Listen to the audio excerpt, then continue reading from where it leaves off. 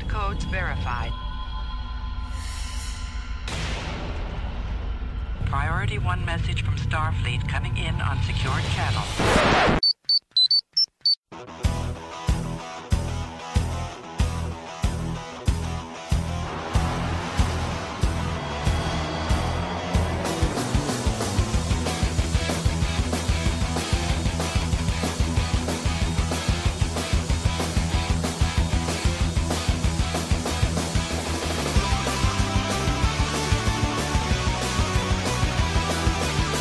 Welcome to Trek It Out with Priority 1.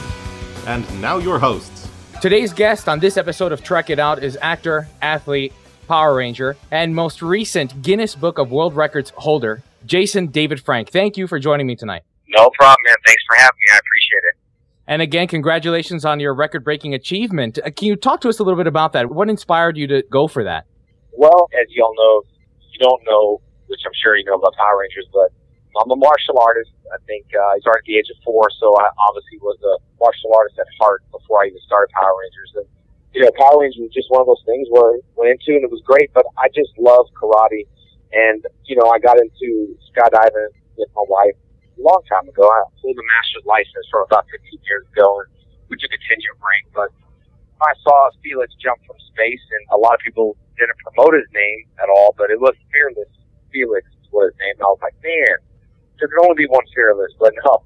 So then I was thinking, I'd love to do something like that, but jump from space, everyone's like, have you done that? I'm like, well, I'm not a Little Wayne with millions and millions of dollars to waste to jump from space. So I figured I'd love to do karate and skydiving. I was trying to think of something, and then I thought, yeah, perfect. I love breaking. I've done breaking my whole life, and mostly bricks and stuff. And yeah, I'd be able to do the world's highest karate board break, and set the record. Then there was actually a record.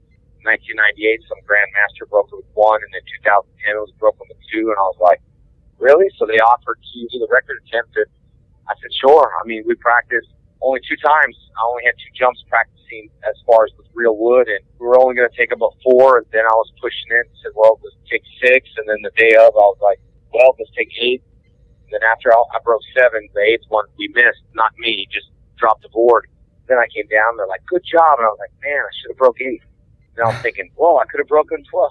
No, but anyway, I just wanted to do something that was fun. And I think also for some of the fans, I think it's great. Some of these kids grew up on me, and, you guys watching Power Rangers. And 20 years later, I'm still doing cool superhero stuff, Yeah, So I thought that'd be pretty cool. But mostly for just myself, I think. Awesome. Just to have another certificate on the wall. And so any other record-breaking attempts on the horizon? Man, I know. Once you get one, you start thinking. I know my buddy Sam, he's got the most double nunchuck strikes in the world in a single minute. And we're working with fire weapons now and stuff, and messing around with fire double nunchucks, fire bow staff, fire swords. And I don't know. I'd love to still do the same thing in free fall, but maybe like a base jump. Like a board breaking base jump would be cool. But you don't have that much speed. You got only about 400 feet to break it. So it does get dangerous. Space is really dangerous. But right now, at this point, I think our focus is going to be on Thailand. Me and my wife are going to go fight out there, and she's getting a crew certificate, and I'm getting my Arjan, which is master in Thailand and under Master Toddy in the Thailand government, which I'm really excited about. So, this year we were already talking. It started with the New Mexico Comic-Con and jumping out of airplanes in February, and then I'll be here in my hometown in Houston at Space City Con, which is going to be great. We have a lot of awesome guests coming to that one. So, just, one thing at a time, I guess. So at this point, nothing yet. Okay. That might change in the next 5 minutes. Well, speaking of fighting, in some of your interviews, you mentioned that you might be interested in going back into MMA fighting, and it takes weeks of focused training, you said. Do you think you'll be getting back in the cage this year? And if so, what weight class? I think Thailand's going to be a great rest for me. It is a lot of work. It's a big training camp, and I just think it's going to give me time just to train. I am trying to balance a lot of fans around the world. I know I was scheduled to go here and there, and then Brazil, and then at the last minute I needed a visa. I couldn't get the visa. It's hard to keep track of what I'm doing, and when I make a commitment, like even last year here at Space City Con, so I'll come back, and who knew this year is going to go by so fast already. So there's things and shows in between. If you look at my schedule, like I have one Facebook, which is Jason David Frank official fan page, but if you look at my schedule, I'm like 17 to 19 shows, and I'm like, oh, where am I going to squeeze fighting, where am I going to squeeze this and that? You know, sometimes with the fighting, it does take me away from everything. But see, that's the great thing about Thailand is I'm already away from everything. I don't really got to use my phone. I can just go out there and me and my wife can just train and eat some Thai food and go to sleep, wake up, train, and we're staying at the camp. So pretty much sleeping in the camp and waking up and training and going to sleep. So that's going to give me some clarity and some good recharge in my mind. So I'd love to talk to a few promoters. In fact, I was going to try to do it in January, but then all this other stuff came up, and I was like, so much I could squeeze in a month. My thing is, I want to make sure I dedicate everything. You know, when I did the world record jump, it just became, you know, we had 4 camera crews and fans down the floor, and everybody I'm jumping with took a lot to organize it, had to get the airplane. It was just a lot of organizing, and my whole thought since I was going up was thinking, you know, I just don't want to let the people down. Now I have to win. You know, that's the way I feel when I'm in a fight. I'm like, I just have to win. I know things happen, but that's just not my personality, not to win. So I had to go out there and make sure I did it. So when I landed, everyone was like, yeah, I didn't want to go down there and mostly, I guess, disappoint myself or my wife. So I wanted to make sure I got through this. Awesome. Now, you always mention your fans. You have a great dedication to your fans. When going to a convention that you're attending, what can fans usually expect from you? Fans, well, I do go out for the fans. I was signing autographs in New Mexico, and I overheard a promoter selling pictures, and this guy really wanted a picture, and he was like, oh, you know, I only have a certain amount of money. And I kept hearing him, you know, and everyone's waiting in line, equal stuff, and they got to get paid to get everything paid for, and it's just a circle of life. So he's like, well, you took my lunch money. When I heard that, I was like, oh. So when I shook his hand, I had like $10 in my hand. I said, hey, how you doing, man? Nice to meet you. And I told him, go get lunch. I don't want this guy going without lunch. But anyway, I just really want them to leave with an experience of them being a kid. If they were 4 years old watching, I guess I treat my fans like, I don't mean this in a bad way, like treat them like kids, but they have that image of you when they used to watch the show as a kid. So you don't want to disappoint kids. You don't want to be a disappointment superhero to kids. Even though they're 26 and 30 and I'm 39, there's only 9 years there. I'm like, wow, you know, it's the same. That's crazy. You watched the show 20 years ago and they were only 10. I just don't want to disappoint their image of what I was to them, you know, and I've met quite a few people in the Hollywood circuit that actors, I don't know, I just don't know why they are where they are, and they're just not loyal and dedicated to fans, nor do they appreciate who makes them, you know.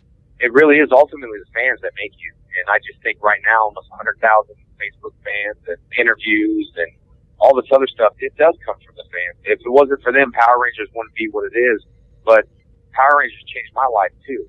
I hear all the stories of, you know, man, you changed my life. And it's changed my life, too. It's made me stay on the right path at 18 years old. You know, you went from making no money. We had no money in our family to all of a sudden, you know, having money. And it just keeps you humble. But it's very easy to get lost. Your head can get lost. You know, for me, it was always about passion. I don't look at money. I look at passion. Because to me, success is measured into what you're happy in doing. You love doing this. George, very great guy. Loves cons. Loves his fans. And that's what the people I want to work with. I don't care how big the con is, huge or small. It's like if I love working with you and we're on the same page, meaning that we're both passionate about what we do and we're there for the fans and not stealing from them or making them upset, then we've done our job, and that's the people I want to work with. Same in karate. I do it because I love it. I don't need the money to go teach classes, but I do teach 2-year-olds, 3-year-olds, 4-year-olds. Me and my wife are on the floor. People are like, oh, I'm surprised you're teaching only 5 people. But I just love it, and I think if you're passionate about something, everything else follows. Your whole life will be lined up. The money will follow.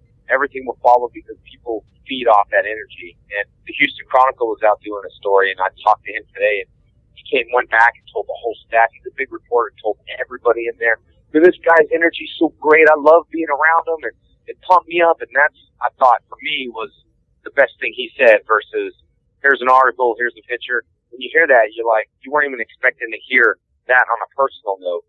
You were just expecting to hear about the record jump and all this other stuff. So that's the kind of stuff, little things like that I think make you feel good. Pats on the back, you're doing a good job, and that's kind of why I left the show. People think, you know, what I leave for, was it about money? It wasn't. I left the show to prove myself a point to say I can't sell out on money. And all I wanted with the other guys and everyone else was a pat on the back from the main guy, everyone else to say, you know what, guys? Yeah, I love you guys. You're doing a good job. I love Saban. I think he's taught me a lot of good things. But for me, I want to let all my fans know that I told Saban I'm willing to do it. I don't care if I film a TV show for $1, I'll do it for my fans. It's not about money. It's about the excitement of the fans and just how much they want to see it. So they did talk about me coming back. You have such an amazing strength of character. In preparation for the interview, I learned that at a young age, you gave up your comic book collection to buy a martial arts school, correct? The very martial arts school that you trained in? Yeah. When I grew up in this martial arts school, I was thinking, man, it'd be so awesome to be the boss. You know, I've always followed rank and structure codes. I believe that these people don't want to follow rank or follow organizations. You have to come up the ladder. So when you're on top of the ladder, then everyone below you would want to work for the guy on top of the ladder, not just step on people to try to get on top of the ladder. But I did. I sold everything. My first car, you know, I worked at a nursery. Like, you know, I probably never ever told this to anybody. But yeah, Tommy worked at a nursery where I had to learn plants and what the names of the trees were. And yeah, I haven't told anybody this. So. But thank you. Anyway, in order to get a raise, I would have to go on each aisle and say, okay, this is this type of tree. This is where it needs to live. This is this flower. And you know, I just learned, but my thing was to learn as much as I can because I got raises. And my first car I ever bought, I probably haven't told this either, was I was 14 and I bought my first VW Bug. It was sitting in my garage, and it was a goal for me to do the right things in life. And my mom would be like, I can't believe you bought a car at 14.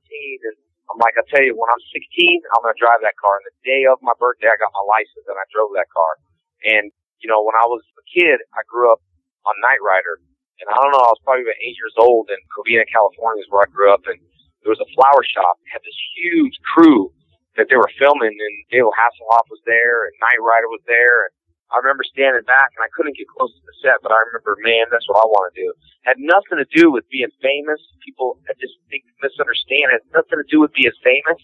In fact, that creates more problems. It had to do with what I love to do.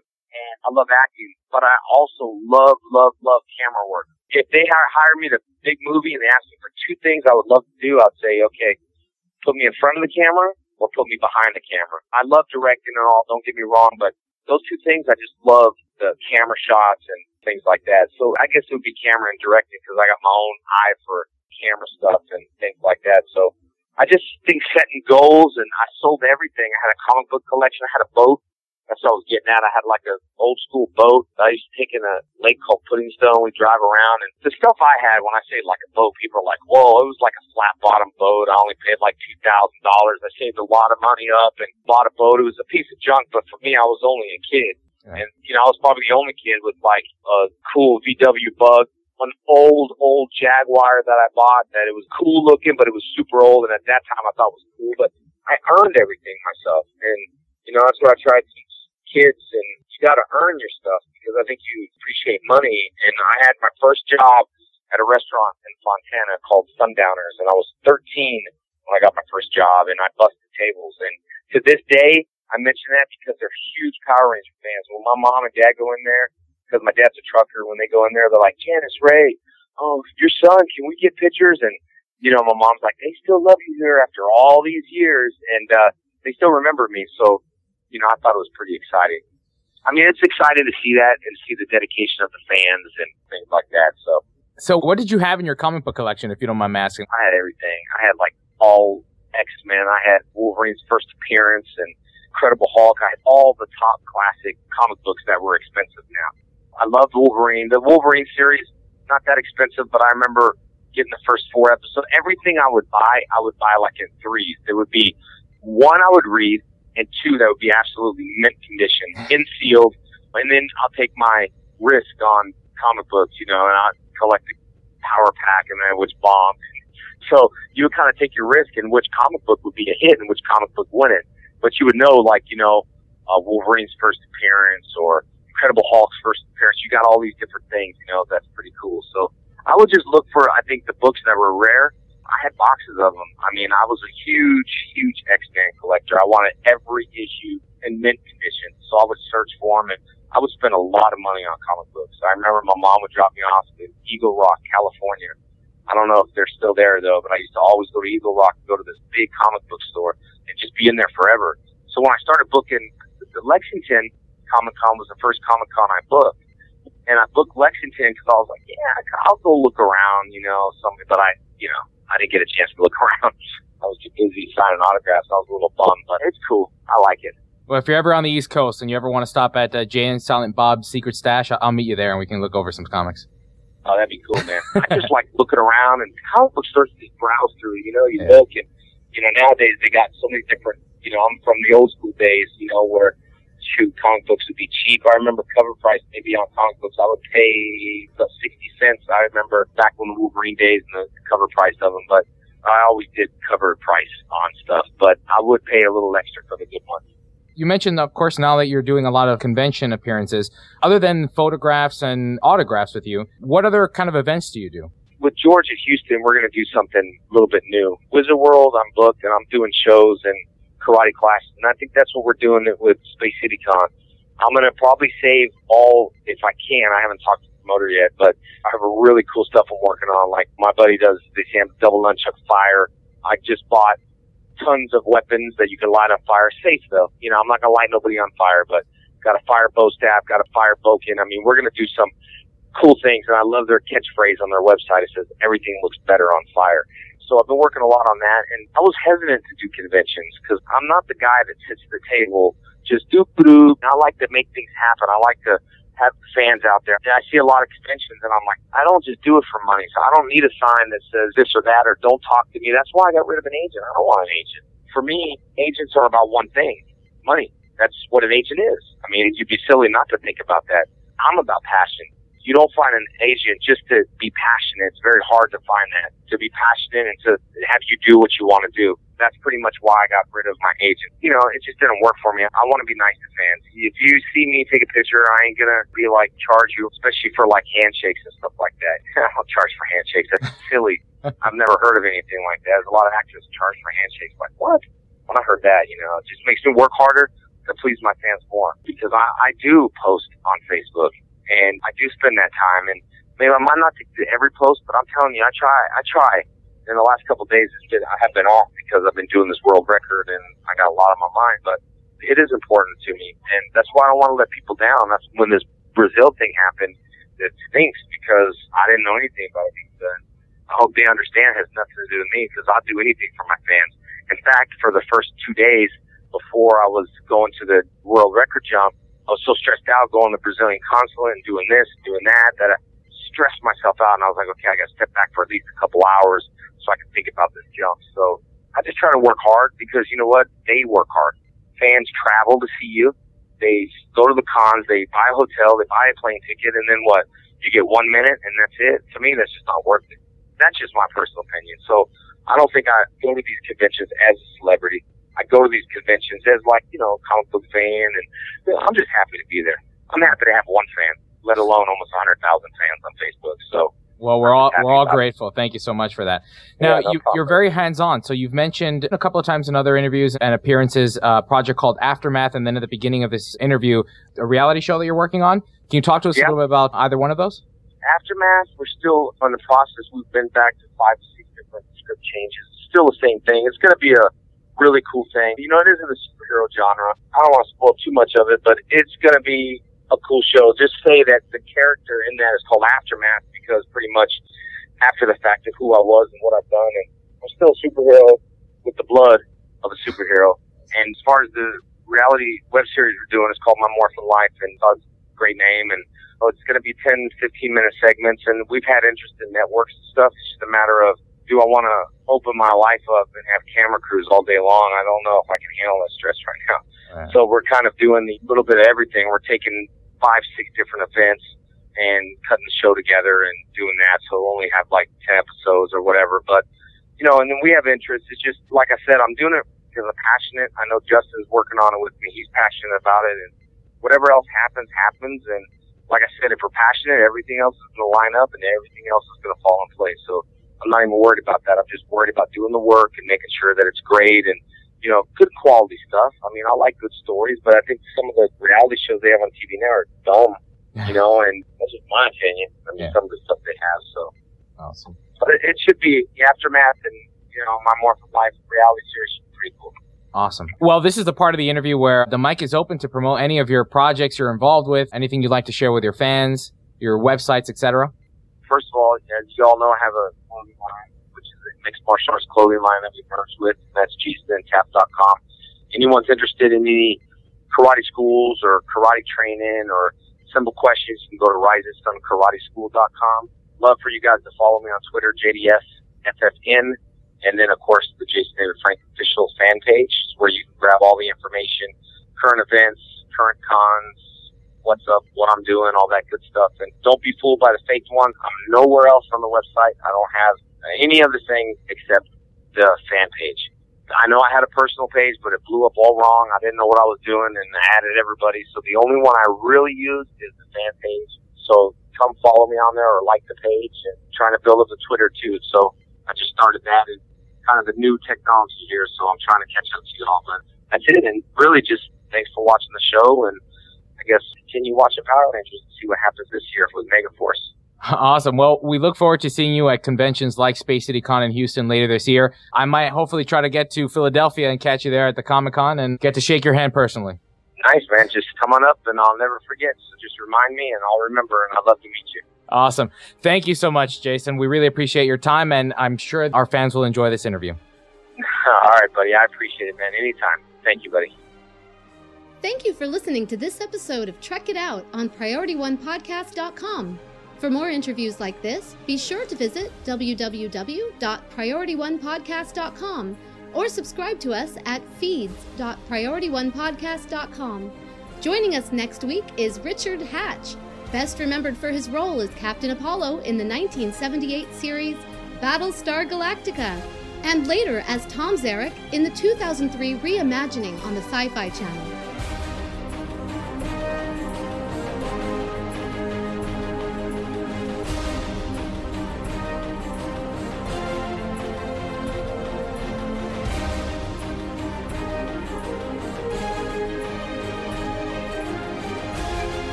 Transfer complete.